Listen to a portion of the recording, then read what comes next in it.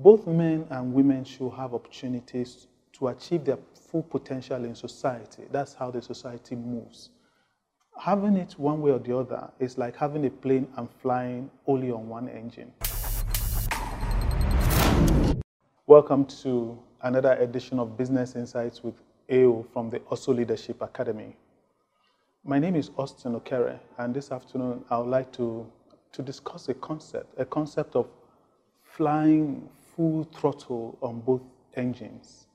I went to give the keynote speech at the WIMBIZ conference in 2018, and I spoke about Unstoppable You, meaning we should bring women up and take their contribution to society so that it's not just a one-dimensional boardroom or government agency or whatever. We need women to also be sitting at the table.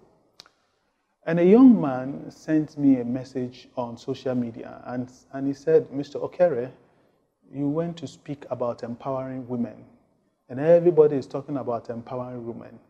Whilst I accept that maybe there needs to be a balance, what we are inadvertently doing is that we are totally ignoring the male child, and we are now pushing men down or boys down to empower women. He's been looking for a job for a while and he hasn't found, but many of his friends that were women out of women empowerment have found jobs, and obviously he's not happy about it. I don't think that it should be one way or the other. If this is what we're doing, then it's like we're just taking the coin from the right pocket and putting it in the left pocket. I think we should have coins in both pockets.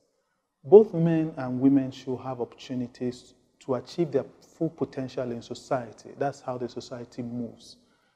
Having it one way or the other is like having a plane and flying only on one engine, whether it's the men or the women that are empowered against the other.